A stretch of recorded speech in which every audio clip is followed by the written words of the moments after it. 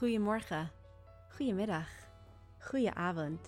Welcome to the Ha'isha Network, where I, Chaya Evers, together with fascinating and remarkable women from the Amsterdam Jewish community, will be sharing stories and journeys on motherhood and womanhood. A little bit of English and beetje Nederlands. Join us for the second season of our well-acclaimed podcast. Like the humid summer rain, I've been choosing all the pieces, oh, but the pieces never fit. We've been playing until my heart breaks. All that's left is me to quit. Hi, everybody. Welcome to another episode of Ha'isha's podcast. I have with me today a really wonderful guest that it's been a long time that we've been back and forth through WhatsApp, and we finally get to meet today for the first time. So I'm really enthusiastic about it. Julie Block, welcome to my home. Welcome to my makeshift studio, which I like to call it. Julie actually did a small Zoom class for us before Pesach, I think. Yeah. So, yeah, it was before Pesach. We had a whole bunch of different women giving encouragement to the masses because we were all in it together at the beginning of this pandemic. And you spoke really well for 10 minutes about management and dealing with the children because you're an educator. And that was our first time like really getting to know each other, a tiny drop. And now I'm so happy to welcome you into my home and to hear from you all about your interesting work and your journey as a person, as a Jewish woman, as a mother. So welcome, Julie. Thank you so much. I'm happy to be here. Yes. So we spoke a little bit before to get to know each other a little bit better, and you told me a little bit about your work, and I would love if you can share with everybody what is it you do and how you maybe got into it. I find it very interesting. Okay. I'm actually a teacher like you are. And I used to be a teacher in primary school, but then I decided I wanted to teach and train teachers. So I did an education in coaching and in training. And nowadays I actually teach teachers how to communicate well and to give feedback, but also how to become a leader, what leadership means. So that's what I do in my profession. I coach people. Wow. Sounds really interesting. And I always say this on my other meetings as well, that I'm in education, so I'm very passionate about education. And what are your thoughts about like Jewish education here in the Netherlands in general? Like, how do you think it can be invigorated or revived or... Well, I'm actually on the board of the Jewish school. Oh, that's wonderful. So it means that I'm quite involved. And what I really like about Rosh Pina, and that's the school that I know best because I'm involved, my children also go to this school, is that I really like the fact that they celebrate a lot. So the Judaism is the theme Judaism is also about celebrating life and celebrating community life.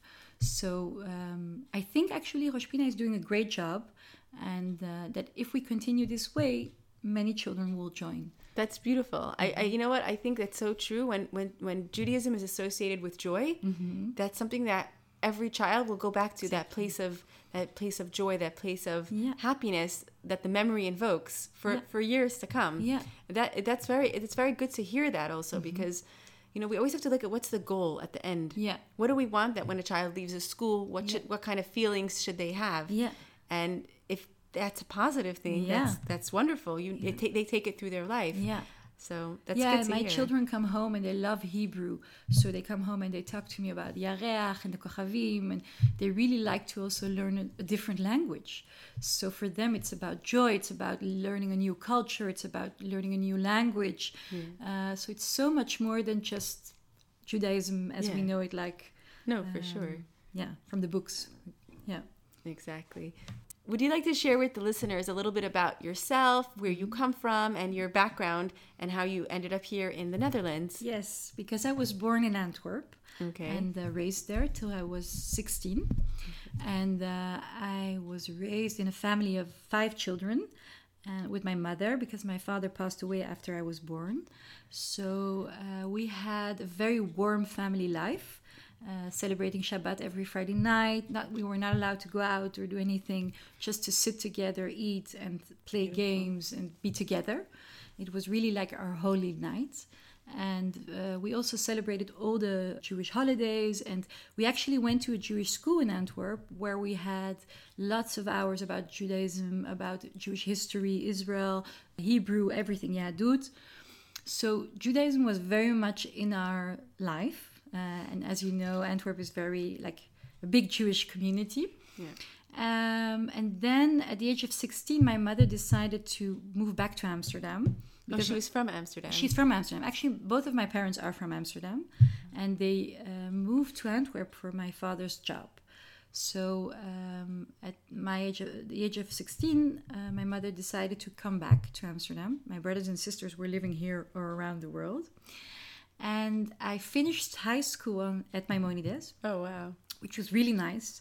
I thought it was a really nice environment. And then I started studying at the UvA. I started with psychology. Interesting. Which was really interesting. But I stopped because I thought it was too theoretical. So I wanted to do something more practical. And I became a teacher. That's so interesting because it makes sense, though. Yeah. Like some people are more theory and some people are more doers. So yeah, and the funny thing is that lately, like past 10 years, I discovered that I became more theoretically. So I read a lot. I did new educations like coaching and training. And I discovered that the reason I wanted to be practical back in the days also had to do with my life then. And I now have family, children, different life, different job. Also, I have a job. So I have different interests nowadays as well. Well, also, I think practical also takes a lot of energy. Yeah. Physical energy. Yeah. Yeah. And I'm also very curious. I discovered this quite lately, that I'm very curious. So I need also to learn and to keep learning because otherwise I get bored. No, that's so wonderful. I think a person should never stop learning. Yeah. So it's really, really like nice that you keep doing that. And you're very young, so you have lots to learn for. Okay, so you studied that and you started your life in Amsterdam. Yeah. Very, very nice. Yeah. So you have a lot of interesting stories from your past that you, in very short, related to me about traveling to Africa for a few years, and that sounded really interesting, and I would love if you could share it with us because there's something, about as a woman or as a wife. You were married then, I think you said? No, not yet. No, or as a future wife or a woman going on this journey with someone that she loves and trying to find her way and having this great story to tell about it. So I would love to hear more about it. Well, I had been to Africa, South Africa, mostly before. And when I met my husband, who is from Amsterdam, he was doing his PhD in Wisconsin. And I was living, and I was living in Tel Aviv, by the way. So we were commuting, like going up and down to America, Israel, the Netherlands, 2.5 years. And his PhD was about Southern Sudan. So he needed to go there for field research for almost a year. And I decided to go with him. We were actually engaged by then. And everybody was laughing at me, like, what are you going to do in Southern Sudan? It's a place, there's almost kind of a war situation. I didn't have a job there or anything. But I decided to go with him because I was very, very much in love. And also I was ready for some adventure. So we went over there. But then after a few months looking for something to do to contribute or anything, but there was no opportunity for me to work over there. So then after 2.5 months I decided to come back, and he stayed over there. But it was a very interesting time because in Southern Sudan there's nothing to do. So when there's really nothing to do and you need to stay in the compound and the only thing you have is your computer and your husband, of course, but he was at work, you really realize how it is to be alone. Really alone, without any kind of entertainment or anyone near that you love. So it was interesting. Like preparation for a pandemic. Yeah. Yeah, maybe. Yeah, interesting. Wow, okay. Yeah. So that's what you learned from that whole experience. Yeah, and it was, and also I learned about what it means to be afraid, because sometimes I was afraid and I wasn't really prepared for that. And I also learned a lot about being with somebody like my husband and being a team together, because we were there together, alone together. So it was an interesting time. Yeah. Wow. Very interesting. Yeah. Okay, so as someone in this community, and I always bring up this question in other meetings as well. I want people to share like how they experience this community and what they think as a woman they can change or bring to the table to make this community more vibrant, more accessible for other people. And you, especially someone who you're on the board of Rosh Pina and you're an educator and you coach all kinds of people and you really are in this community and also just outside as well. And you really have a good navigation to be able to share your view on this. So I would love to hear as well what you have to say about it. I do think that for women in general, but also for Jewish women, it's very important to reach out and to make sure that people know that you are here also to help them. And everybody has its profession or quality or field of expertise. And I think we should share more of this together, because we sometimes tend to keep it to ourselves. And I think if we would all share more of our knowledge, of our expertise, of our joy in certain topics, that would be great. Yeah, we could inspire each other maybe more and also help out and reach out. I try to do this with my friends. We are very much into supporting each other, helping each other out, but also in different topics. Everybody is good in a different kind of topic. So one is better concerning food, the other one is better in education. If everybody shares its knowledge with each other, what would that mean for the outcome? No, for sure. Yeah. And I think also not in like a patronizing way, in a encouragement way.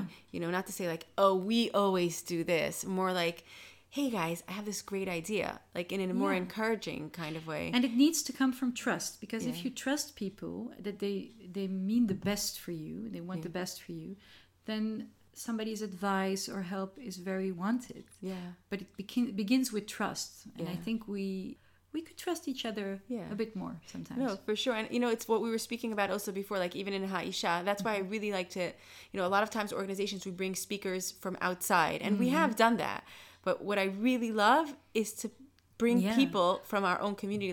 Like you spoke, that was on Zoom. But I would love for you to do a class on education maybe once this whole pandemic is over. But really the idea is that there's so much, like you said, talent in this community that I sometimes feel it's a shame that we don't like maximize it. Yeah, I agree with you. Yeah, I really think, it's funny, but when we went with Haisha to Israel, we had a bus. Everyone had a bus. There was like 5 buses. And on our bus, we could have had a village. There was doctors, there was lawyers, there was marriage lawyers, divorce lawyers, there was nurses, and there was teachers, and there was like a village of amazing like talent. And I realized in every community you have that. We have the psychologists, and we have and everyone has something to bring to the table. And like, I don't know, I'm just like thinking like maybe we should do like a women's expo where like people can share their trade and like exchange and network with each other. I think it's like I think it would be great. A great idea. So all right, so you send your children to Rosh Pina and you live here in Amsterdam. And your family, where do they live exactly? Everybody lives here nowadays. In Amsterdam. Wow, so you all moved back. Your mother as well. Yes, she lives here around the corner. Oh, nice. Okay, good to know. So we were discussing this actually before we started the podcast about, stereotypes within a Jewish community. And we have really a very broad Jewish community on one hand.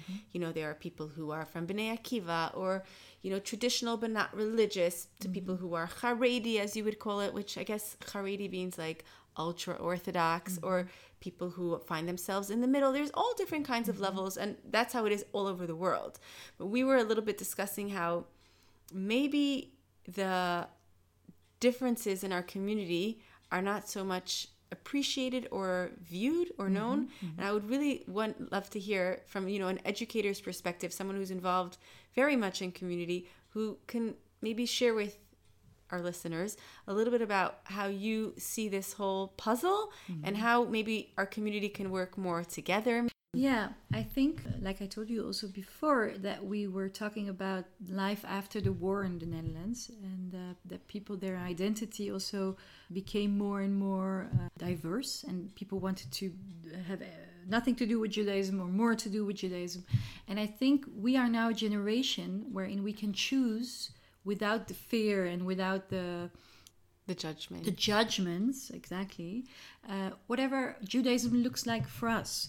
So I think with Judaism, it's very easy. You just need to enjoy the parts that you like, and the parts that you don't like, you don't need to do, because you are autonomous and you can decide for yourself. Yeah. And if you look at it that way, then if everybody does that, it's fine, and you can just enjoy it together and not be that judgmental. And I think that when you're judgmental, it says a lot about you. So it's also interesting to ask yourself, why am I so judgmental? Why am I so annoyed by somebody? Or why can't I imagine how somebody else can enjoy something that I don't enjoy, for example?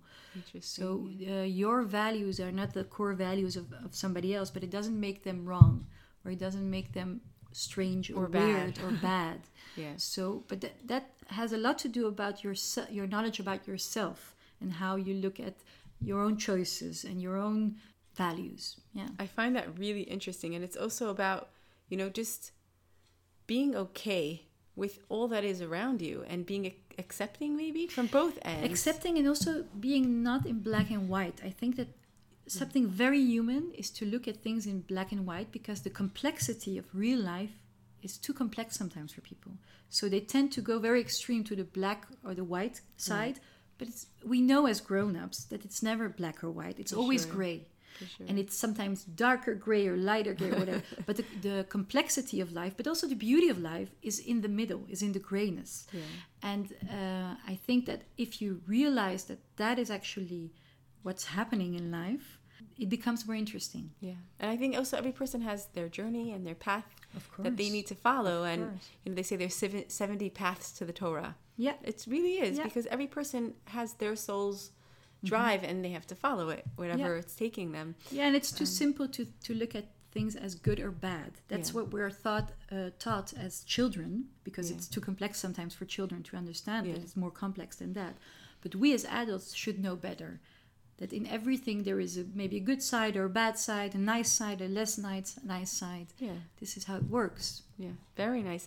And you have 2 children, Baruch Hashem, and you are in education. And I would love if you could also share with, especially the women who are listening to this, like some juice, something like, nice about parenting and raising our children. And, we always say that, like, we believe in Haisha, at least, that women are really the leaders of their homes and communities, because when we want something, we go for it, and we won't stop in our homes, or if we want something to happen in our community or in our schools. We have this power, and people should be scared of us. I think so, at least.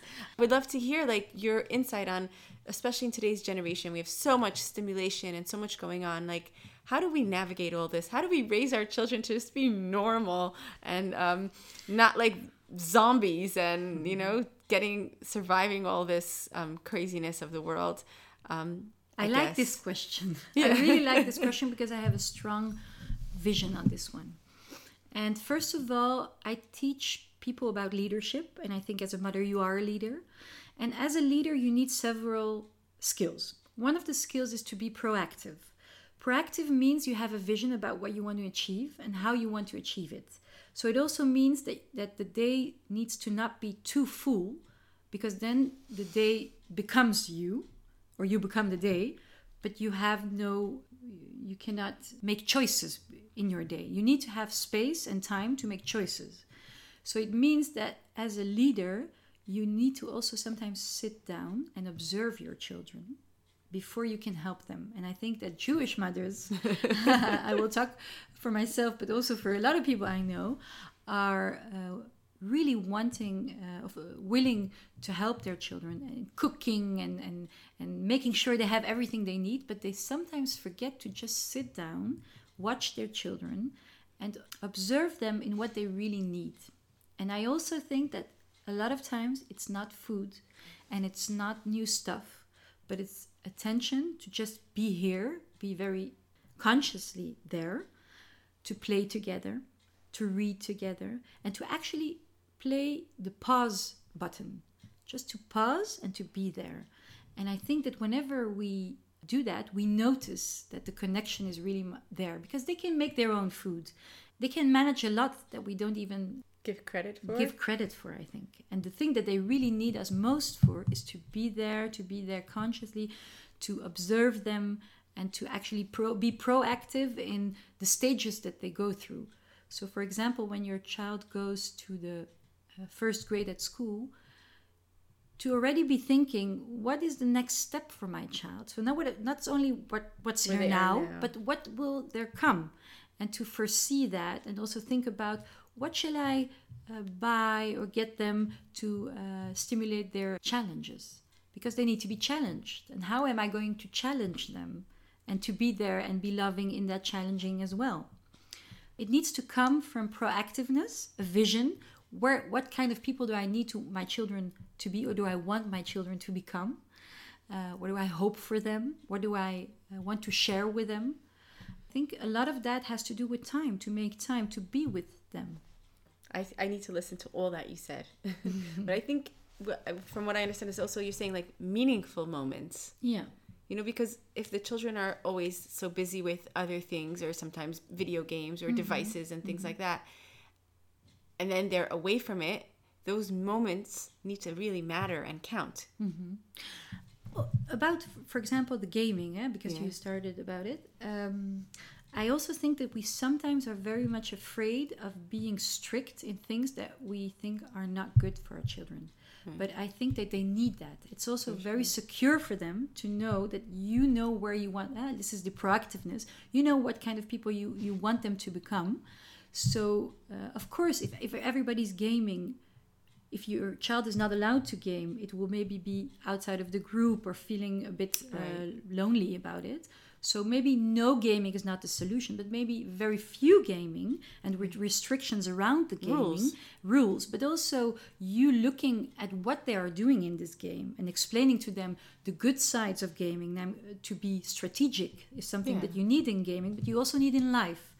And the part that is not so good about gaming, that it's drawing all your attention, sometimes it's too much for your brain, and it consumes too much time. But if you let them look inside your head what your opinion is about the whole gaming. So not only the bad, but also the good.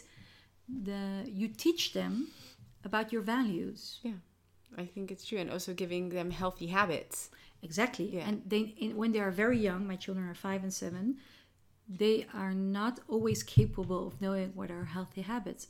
But I do think that you need to be strong and sometimes restrict things that you don't agree with. It's interesting. Yeah, it's really true. Boundaries. And limitations. And I think, it's not so Dutch to do that. No. I'm from America, so I have like different ideas, but I see like in general, like Netherlands, it's not so, certain things are like they eat dinner together and, go on family trips together and vacations together. But the idea of like having rules or bedtime, it's not so... I don't know. I find it's. I sometimes I feel like I'm like this like mean mom who like puts my kids to bed at a time, but I don't know. That's how I function for me. But it's interesting. But it's nice to hear that also that you're teaching this and that there is a lot of awareness about it. I think it goes well. You can give rules that are quite clear and strict and be loving. And I think it's not an or. I think it's and. And whenever we are afraid that we are harming our children, it's because we think that rules are only bad. But there are good sides about rules and bad things. Yeah, but I also think like for children, like you said before, it's their security. Yeah. If there are no rules or boundaries, they don't know what's safe. Yeah. They don't know what's the net holding them underneath. I agree with you. So... yeah, that's a really good point. Because, my son is 11, 9, so I'm at that age as well that they're really getting big. So I can't say no gaming, no films. We have rules like for during the week versus the weekend and things like that. But, it's right. You can't just be like extreme. But this is our whole topic, really, what you were saying also before. In anything in life, too extreme from one end to the other is not a healthy balance. No, and also it's about balance. It's exactly what you say, because for example, my son, sometimes I see he needs to exercise because he has too much energy. So then he wants to sit down and watch TV. So I tell him, listen, before you watch TV, you do 200 times of jumping on the trampoline, for example, or you go for a run, and then you watch TV, because you need to be sure that your energy goes out. So it's not you can't watch TV, but let's make an agreement on how it will work out for both of us. And we have many of these things, for example. That's really nice. I'm going to do that. And also in the weekend, we decided now to introduce, before TV time in the weekend, late afternoon, we'll have 1 hour of sitting down and reading, all of us, because my husband and I love to read the paper and our books, and they also like to read. But we are now going to make 1 hour of reading together, and then they can watch TV. Oh, wow. That's also really nice. So sometimes we do like after Shabbat, we have like game night or something like that. Yeah. It's true. It's hard sometimes because we're busy and everything like that, but taking the time to have meaningful moments, it really brings a family together. Yeah. And you can even have me, because I have, for example, a friend, my best friend, she's a psychologist. She works very hard and she struggles with having enough time with her children to have quality time. So I tell her sometimes that you can have quality time also when you're not there. For example, leaving them notes on their lunch boxes with something that you know they like. It's a very small thing, but it's very meaningful to a child to know that you have prepared that for them and that they will have a smile on their face thinking of you even when you're not there. So these are all things that if you take time to sit down and think about the connection and what do I need, how can I contribute to that connection, you will find ways. You know, it's so interesting because as soon as we got into this topic, you have this like smile on your face. Like I could see how passionate you are about parenting and education, and it's very inspiring, I have to say. And I'm going to take some of those tips along because I think they're really on point.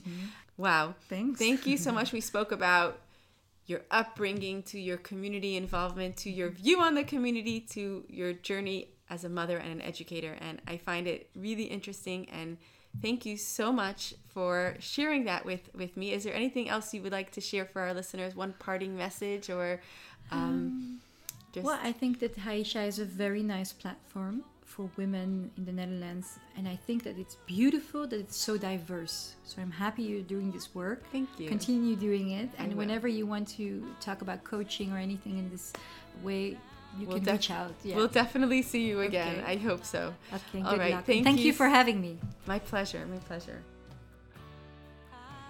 Thank you so much for joining us today at our podcast. We hope you join us again very soon. To find out more about Haisha or to join one of our events, visit our website at haisha.nl or check us out on social media, Facebook and Instagram, haisha.nl. The music featured in today's podcast is by singer and songwriter Sarah Hecht. Tot volgende keer!